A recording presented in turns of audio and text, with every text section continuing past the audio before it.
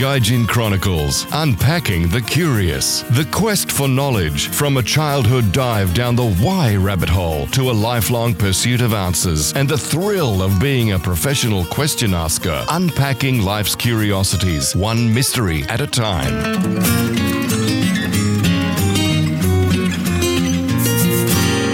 Questions. Curiosity never killed any cats round our place. For as long as I, the creator and author of the Curious Gaijin Chronicles, can remember, I've been curious about pretty much everything. I'm certainly not unique in that. It's human nature to be inquisitive, to want to know the details, to ask, why is it so? And how did it come to be? And what if it hadn't been exactly like that? I was never one of those annoying kids that constantly asked rapid-fire questions without waiting to listen for the answer. I was always more of an inner monologue child. Back then, I didn't really know it as my process as I do now, though. I would naturally be curious about something, posit a theory, then go about nutting out the answer. I was that 1970s kid who, in one case of, I wonder how this works, while the parents were away, had our brand new colour television dismantled into a million pieces all over the lounge room floor. It's really quite amazing how much a 12-year-old boy can achieve with the aid of a Phillips screwdriver and a pair of pliers. No Google, no problem. The giant tomes of Britannica once roamed the earth. There was no internet in those days. We wouldn't hear about Mr. Google for another 20 years. We had the old analog schoolmasters, Messrs. Britannica, all 30 of them, ready at a moment's notice to explain everything from aardvark to zoology. The faculty Britannica would not be required on this particular occasion, since I was fairly sure I had this figured out.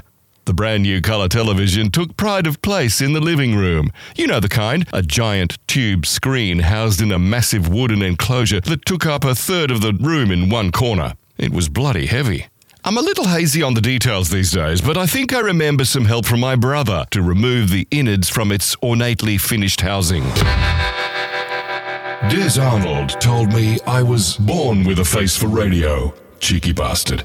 I remember the new Elton John and Kiki D single, Don't Go Breaking My Heart, playing in the background on my recently received birthday present, a flip-clock solid-state AM/FM tuner. Oh, I loved that radio. It was almost always on, set to my favourite top 40 station on the AM band, 6 p.m. in Perth. I remember listening to Gary Shannon quite a bit. Now there's a name for a radio DJ. Anyway, 6 p.m. would later switch over to the FM band for better sound quality and to compete with the utterly boring 96 FM. Then change its call sign to PM FM and then to 92.9. It was also where the future Angelino, aka the Curious Gaijin Chronicles author, would become regular newsreader on Baby John Burjo's breakfast show. Actually, as I remember it, they poached me from the aforementioned bloody boring 96 FM newsroom. But it was 882 6PR News Talk Radio in Hay Street, Perth, Australia, that first left the newsroom door ajar for me to squeeze through and learn the ropes in what would end up being a 30-plus year career in broadcast media. Des Arnold was the news director in 1980, and I was the skinny 16-year-old with booming voice yet insecure high school lad, radio and TV man wannabe. I seem to have gone off on a tangent. TV tinkering turns to asteroid belt of indecipherable machine parts. Let's get back to my inquiring inventiveness behind the massive wooden box in the living room, now only identifiable as some sort of glass screen tube thingy, the back end pointing skyward, the screen floating on the thick shag pile with a confusing collection of pinball machine parts strewn across the carpet. Needless to say, the parents were none too pleased when they returned home to find their newly purchased very expensive piece of entertainment kit totally destroyed. I can put it back together, I whimpered in faux confidence. I choose not to remember much about the whole sorry episode now. However, I do recall pants down and leather belt stinging my buttocks in some kind of macabre rhythm for what seemed like a bloody eternity. I also recall my dear brother making himself remarkably scarce right around the time my ass was being tanned.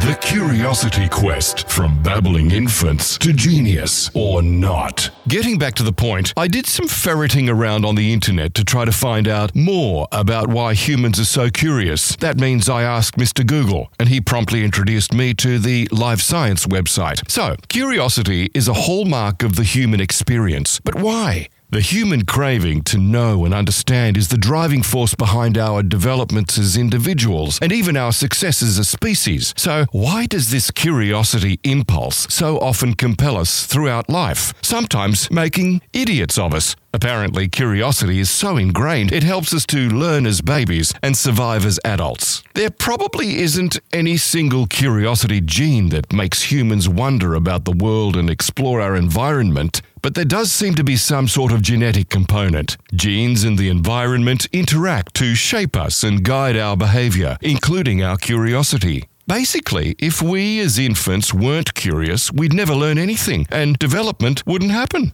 Pretty sure I've met a few people like that. Studies show, don't ask me which ones, if you're curious, ask Mr. Google, that infants prefer novelty, and this preference for novelty has a name: perceptual curiosity. It's what motivates infants, and probably adults as well, to explore and seek out new things before growing less interested in them after continued exposure. An infant babbling is an example of it.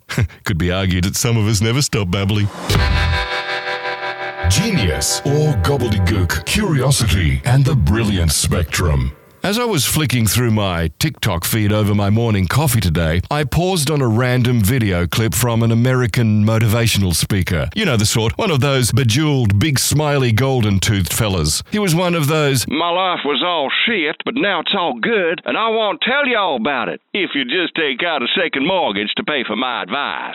Naturally, he was dressed in the requisite Hugo Boss or Armani or whatever, and had assistants to hold up his arms from the weight of all the metal on his fingers and wrists. Well, I was about to flick on past when he mentioned something actually interesting. Children up to the age of 4 are operating at the genius level. The same group of children were studied in their early 20s, and only 10% were operating at the genius, or what we might call the brilliance level. In their late 20s and early 30s, only 2% were still operating at that level. It should be noted the concept of a genius or brilliance level, as mentioned by Mr. Bling in his tickety-tockety TED Talk, is interesting, but those are not scientifically defined terms.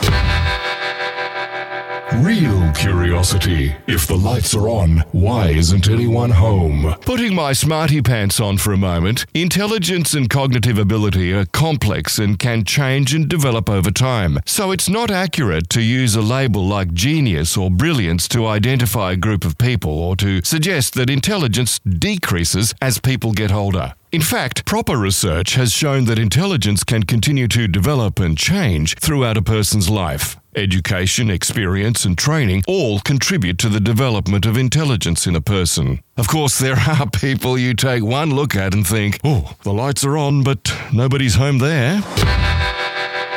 Suspicious minds. Curiosity takes us down the why rabbit hole. I must say that having a childlike curiosity about everything led me into a long career in broadcast news. I became a journalist because I've always had this fire in the belly to find out what the story is all about, to discover the facts of a matter and share what I discovered. Curiosity about anything and everything is essential if you want to work, as I have, in journalism or the intelligence field, or creatively as a singer, actor, writer, producer, or director. I've always been fascinated by the world around me and wanted to know more about how and why things are the way they are. I chose my main career, broadcast journalism, as a way to channel my curiosity and use it to investigate and report on important issues and stories. Mostly, I reckon, a healthy sense of curiosity, and not just a passing interest in something. I'm talking about a genuine desire to learn more about the world and the people around us can have some amazing benefits. For starters, it can lead to deeper learning and personal growth. When we're curious about something, we're more likely to peek under a few more rocks to try to get a better handle on whatever it is that's grabbed our attention, to understand it better. When we get the old brainworks into action, we're more likely to think outside the box and come up with unique solutions to problems.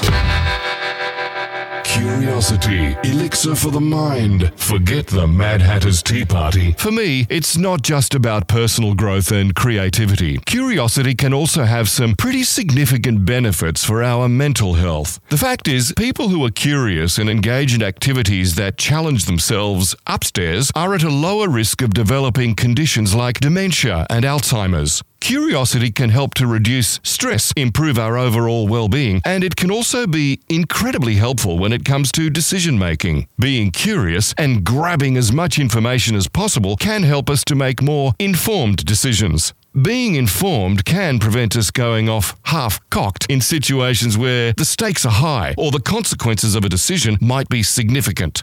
Somebody should have mentioned that to Trumpty Dumpty before he became president. Anyway, I'll be curious for as long as I'm around. What about you? To discover more Curious Gaijin content or to pay what you want for this episode, head over to the website curiousgaijin.com. Thanks for listening.